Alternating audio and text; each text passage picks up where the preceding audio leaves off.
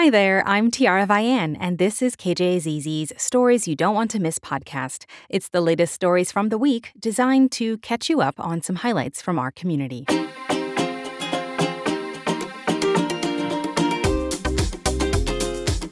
Thanks so much for listening for the week of September 11th, 2023.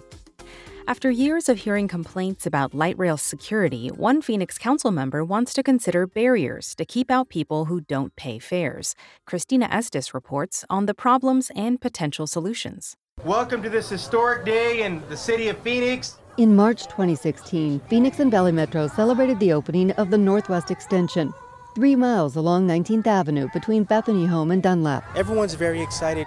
1 year later, at a community meeting, the comments were much different. Had I known then what I know now, I would have fought this tooth and nail. Not long after light rail came to 19th Avenue, Phoenix police started getting more calls, mostly trespassing, shoplifting, and stealing.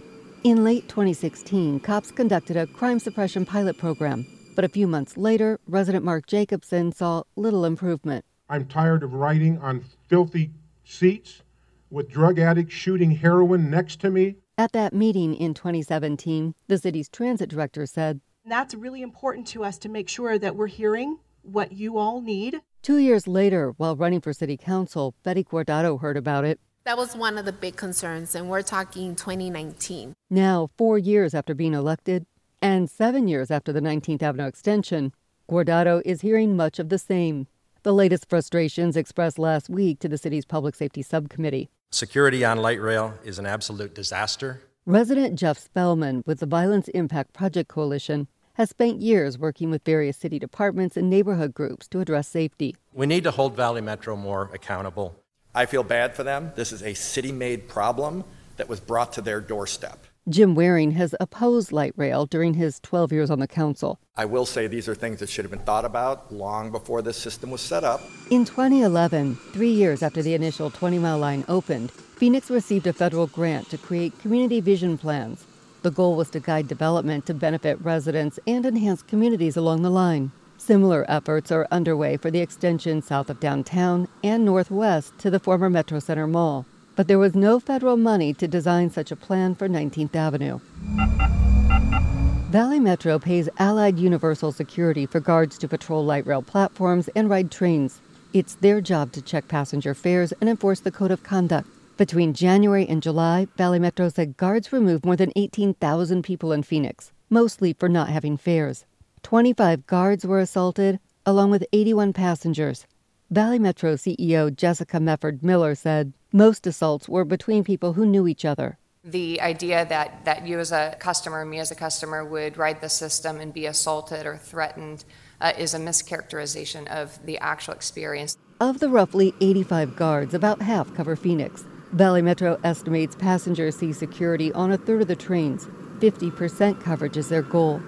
Guards' wages have been raised, and Valley Metro is exploring ways to offer resources to people dealing with mental health issues, substance abuse, and homelessness. The Phoenix Police Department's transit unit is conducting enhanced enforcement for 8 days before starting what Assistant Chief Sean Kennedy calls ongoing maintenance. During this phase, we'll look to conduct enforcement at least 1 day a week. Additional days will be added as needed based on crime data as well as community concerns. You know, we always rob Peter to pay Paul. Councilwoman Guardado wants to know how many people it will take Valley Metro and the police department to fix things.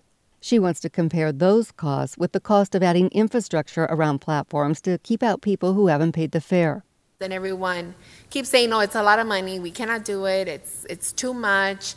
But then at the same time, we're putting together a plan that's not really going to work. Not because we don't want it to work, but because we just don't have the manpower to be able to make it happen. The financial information will be gathered and the topic will come back to the council.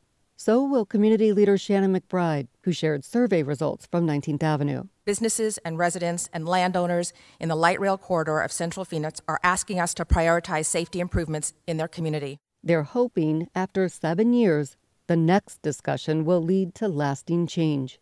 Christina Estes, KJZZ News, Phoenix.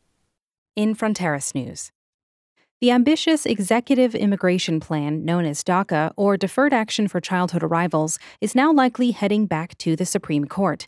The Obama administration enacted the program in 2012, allowing hundreds of thousands of undocumented people brought to the U.S. as kids protection from deportation. From the Fronteras Desk, Elisa Resnick and Michelle Morisco have this report.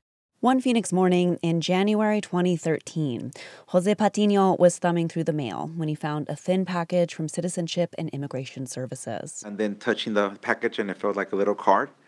I just couldn't hold on opening it. I'd open it really fast. His first ever DACA card. And I was just jumping for joy.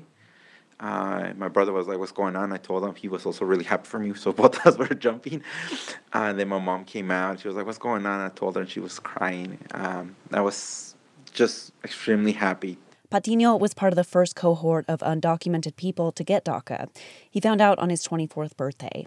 He's 34 now. Honestly, if you would have told me that this issue hadn't been resolved by the time I was this age, I wouldn't believe you. Patino's been in Arizona since he was a toddler. He's seen DACA go through 3 U.S. presidents, countless lawsuits, even one round at the Supreme Court.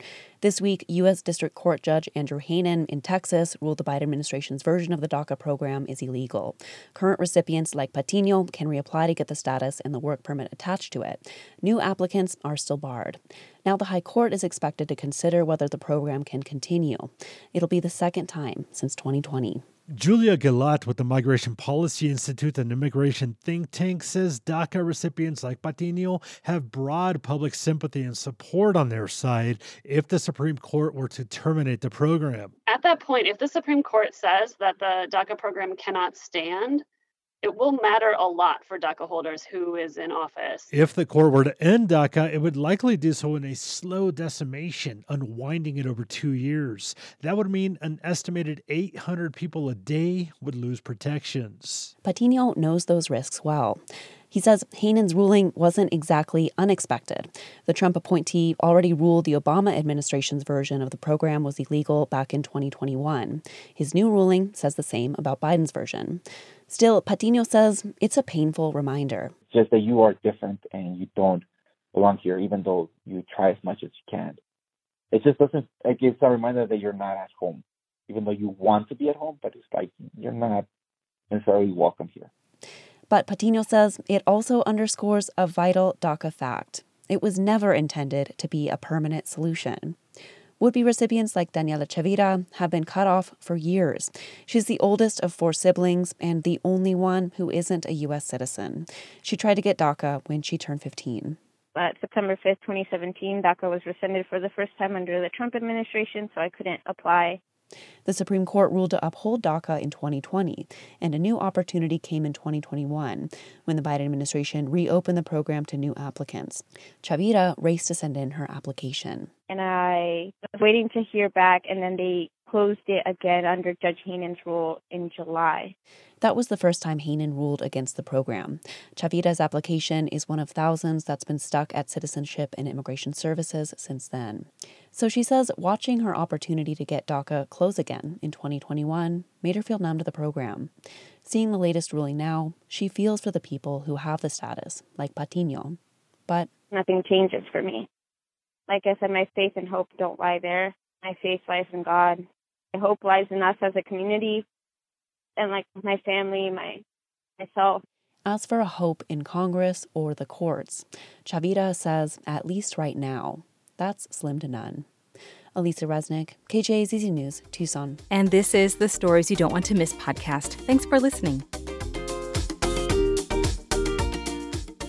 In science news, since the pandemic protections ended, states have shed millions of people from Medicaid rolls, many of whom could have stayed on if they had completed their paperwork.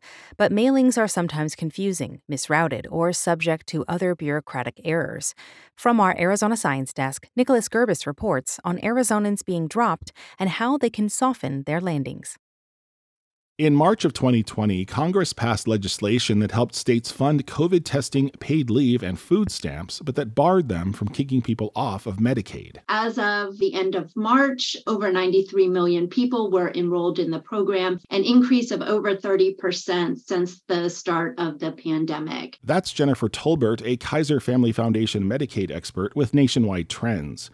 Access, Arizona's Medicaid agency, saw its rolls swell to 2.5 million, 650,000 of whom likely no longer qualify. Matt Jewett is Director of Health Policy at Children's Action Alliance. They either did not complete their renewal that's due every 6 or 12 months, or they were over income, but Access could not drop them. That bar lifted in December, and Access, which kept its data current during the pandemic, wasted little time in reaching out to borderline cases. Jennifer Burns of the Arizona Alliance for Community Health Centers. Access is doing roughly 230,000 each month that are getting a new letter for the first time saying, you are up for renewal, you need to respond. Often, automated systems gather relevant data like household income from state files, thereby completing an automatic ex parte renewal. So in 2/3 of the cases at renewal time, people get a letter saying, congratulations, you've been automatically renewed. For everyone else, there's a roughly year-long unwinding period that varies by state. Some already had a drop list ready to go at the starting gun. We expect the disenrollment rates among these flagged individuals to be higher than what we would see among enrollees who are not flagged. Arizona began sending renewals in February, warning that disenrollments would start in April. Arizona began dropping people who were not completing their renewals or who were over income on April 1. We were one of the first, I believe, 5 states to start doing that. But the Centers for Medicare and Medicaid Services also set guardrails, requiring states to meet new reporting standards and to give 30 days notice on renewals.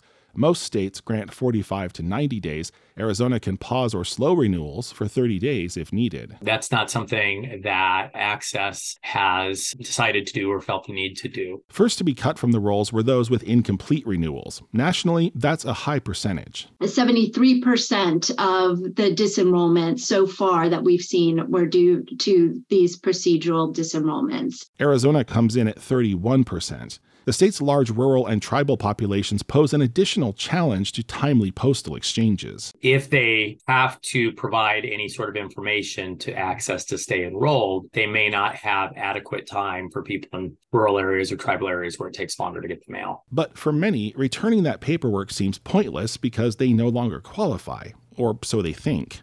Jewett says they might not realize what Access counts as income and what it doesn't, or know that their children still qualify for kids' care. The Arizona legislature and Governor Hobbs raised the eligibility for kids' care. So sometime this fall, we expect the eligibility will go from 200% of the federal poverty level to 225%. Claudia Maldonado of the Arizona Alliance for Community Health Centers says engaging with the process can also put Arizonans in touch with navigators. That can happen through her organization or via the Healthy Arizona Plus system, where a joint application determines eligibility for Medicaid, SNAP nutrition assistance, and TANF cash assistance. You know, making a healthcare decision is a big change, and you want to make sure that you have a plan or a program that best fits your needs. And so this huge network of navigators and assisters really solely exists to help the community through this process. Free consultations are available by dialing 211 or visiting coveraz.org. Unfortunately, some of our community members still don't realize that these networks exist, that there are folks that are bilingual, we have language lines. Navigators can help those dropped from Medicaid find coverage on the health insurance marketplace. Some people may have looked at it nearly a decade ago when it debuted and thought it was way too pricey, and now it may be much more affordable due to increased tax credits. So return those forms. And remember, if you lost coverage because you missed your renewal deadline, you have 90 days after your end date to respond. Nicholas Gerbis, KJZZ News, Phoenix.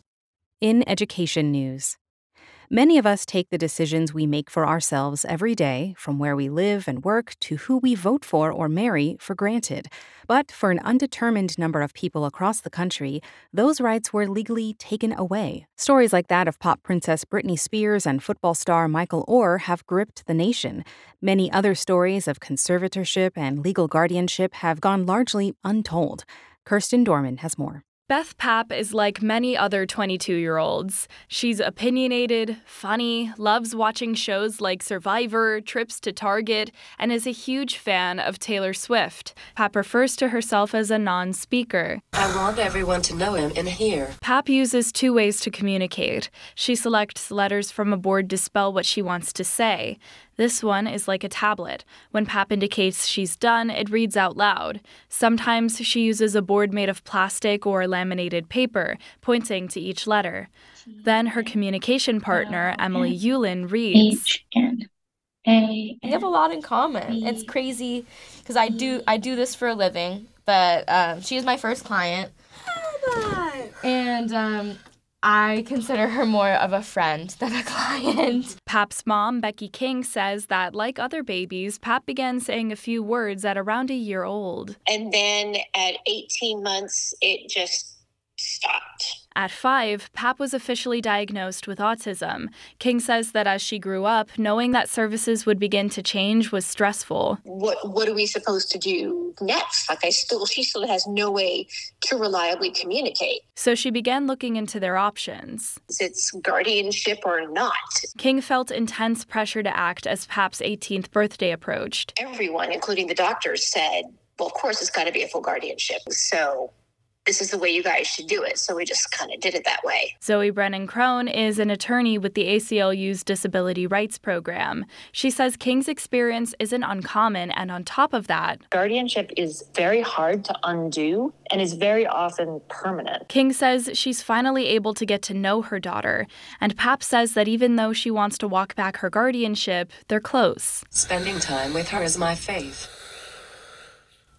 She gets me. King says Pap's voice just hasn't been heard in the Maricopa County probate court they tried to go through. It's controversial because meaning could get lost in translation from speller to speaker. But in a song Pap wrote, one message is clear. Hear me, listen to my voice, I am here inside. I want to be my own guardian. I want to make decisions for myself. Morgan Whitlatch is with the Center for Public Representation. She says this isn't uncommon for people like Pap. People who don't use speech to communicate or have other mechanisms for communication are those that are probably most impacted by guardianship and are less likely to have their quote-unquote voice heard in court. There are guardrails in place meant to protect people under guardianships, but Megan Kramer with the Arizona Center for Disability Law says, our guardianship code is really dated. There's been more interest in looking at the overall process with fresh eyes since Arizona passed supported decision-making into law this June. Pap isn't giving up. Ever since I started spelling, this has been my goal. So for now, she expresses her feelings through the song she wrote. And treated my kind like they should. Music is my voice. And it has been for a long time. It's how I've always communicated, even before I started spelling. Pap says she wants to advocate for others. I want people to presume competence in everyone. Kramer says in Arizona courts, an ADA coordinator works to ensure accommodation requests are met. Often a big part of the labor in getting an accommodation granted is educating the people who you need an accommodation from. And that includes how someone communicates. In Pap's case, her communication method is so new that there's little research on it. Still, her vision remains. Having the chance to make my own decisions about life is the dream. It is as simple as deciding where I want to live and how I want to spend my time. But outside of all that, Pap is just focused on feeling 22, as her favorite artist might say. Where I was hurt. Kirsten Dorman, KJZZ News, Phoenix. Words, hear me, listen to my voice, I am here inside. And this is the Stories You Don't Want to Miss podcast. In Tribal Natural Resources, which is supported in part by a grant from the Katina Foundation, the Interior Department announced Monday new federal grants that may give Indigenous youth public service opportunities on federal and tribal lands in Arizona. Gabriel Pietrorazio has more. The Indian Youth Service Corps aims to engage the next generation in conservation, natural resource management, and climate resilience. $3.5 million was dispersed to 8 tribal-led projects across Indian country, 3 of which directly apply to Arizona. Navajo and Hopi youth may partake in forestry-related efforts through a $1 million grant to support Wood for Life. Another $300,000 has been allocated to form a Hopi Youth Corps to preserve its reservation's cultural landscape. Plus, nearly $50,000 to fund a natural resources summer camp for 12 tribal communities surrounding the Coronado National Forest. Gabriel Pieterazio, KJZZ News, Phoenix.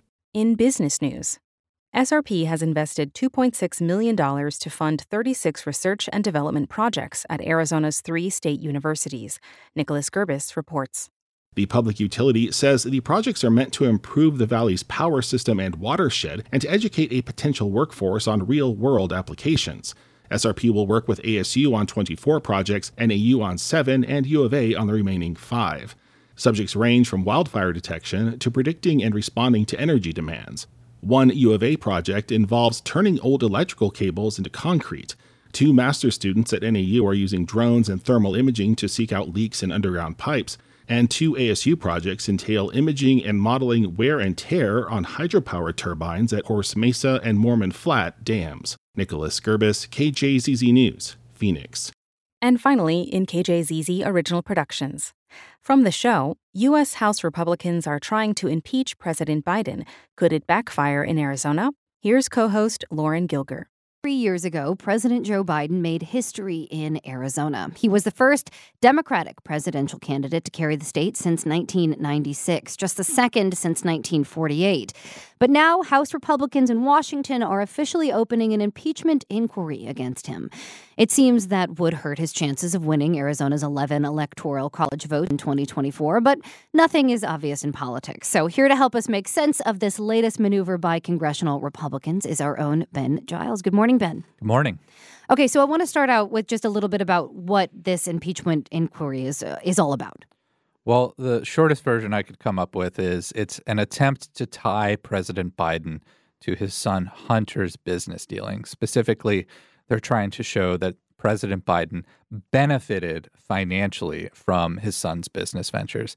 But it's important to note that at this time, Republicans have no evidence to support that claim. House Speaker Kevin McCarthy has conceded there's no evidence to impeach Biden at this time, but he argues an impeachment inquiry is needed to uncover the evidence that they have yet to find. Okay, so here we go. So I know you've been getting questions from national media since this was, a news story a couple days ago about how all this will play in Arizona, which I think is interesting in itself because it just goes to show how central Arizona is going to be as a battleground state in 2024.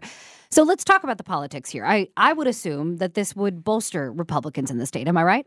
Some Republicans only, but not all Republicans, and specifically, we'll talk about this more, not all voters. Here, I spoke with Paul Bentz. He's a local pollster who talked about the impact that this is having from a Republican strategy perspective. Instead of moving on from that and trying to give voters something to vote for, Republicans are doubling down on the negative rhetoric and attempting to push this type of anti-Biden message to its extreme end. So what Paul told me is that this is a similar tactic that Republicans used in the 2020 election when Biden won, and in the 2022 election when Democrats won several key statewide offices here in Arizona, like governor and attorney general. This negativity campaign tactic has not worked, and Bentz is warning that it's not going to work again.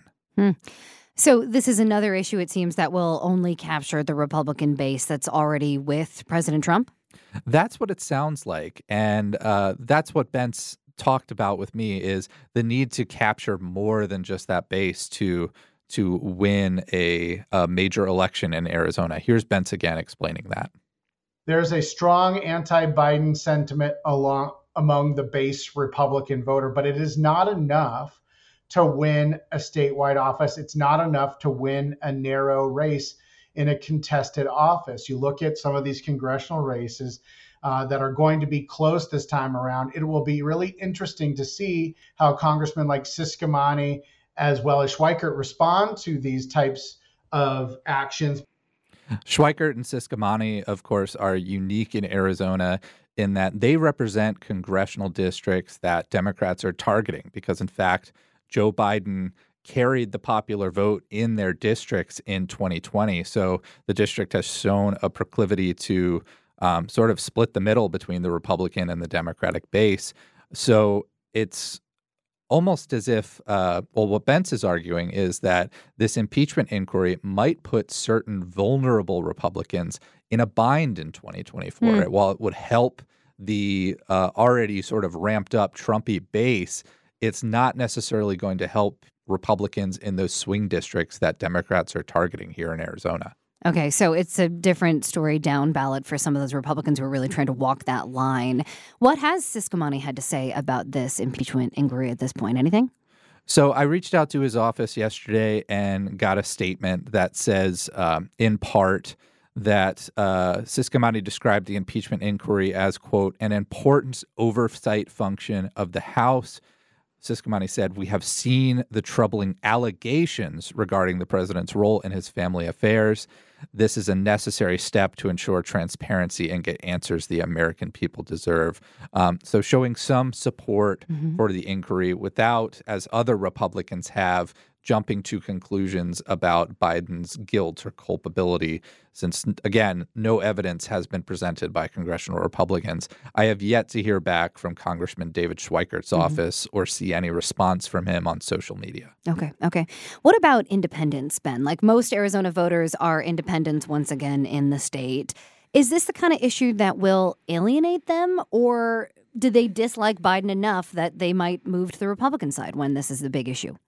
So this is one thing Bentz really hammered on, and everybody knows that you can't win a major statewide office in Arizona, and you can't win in some of these swing districts as well without courting the independent vote.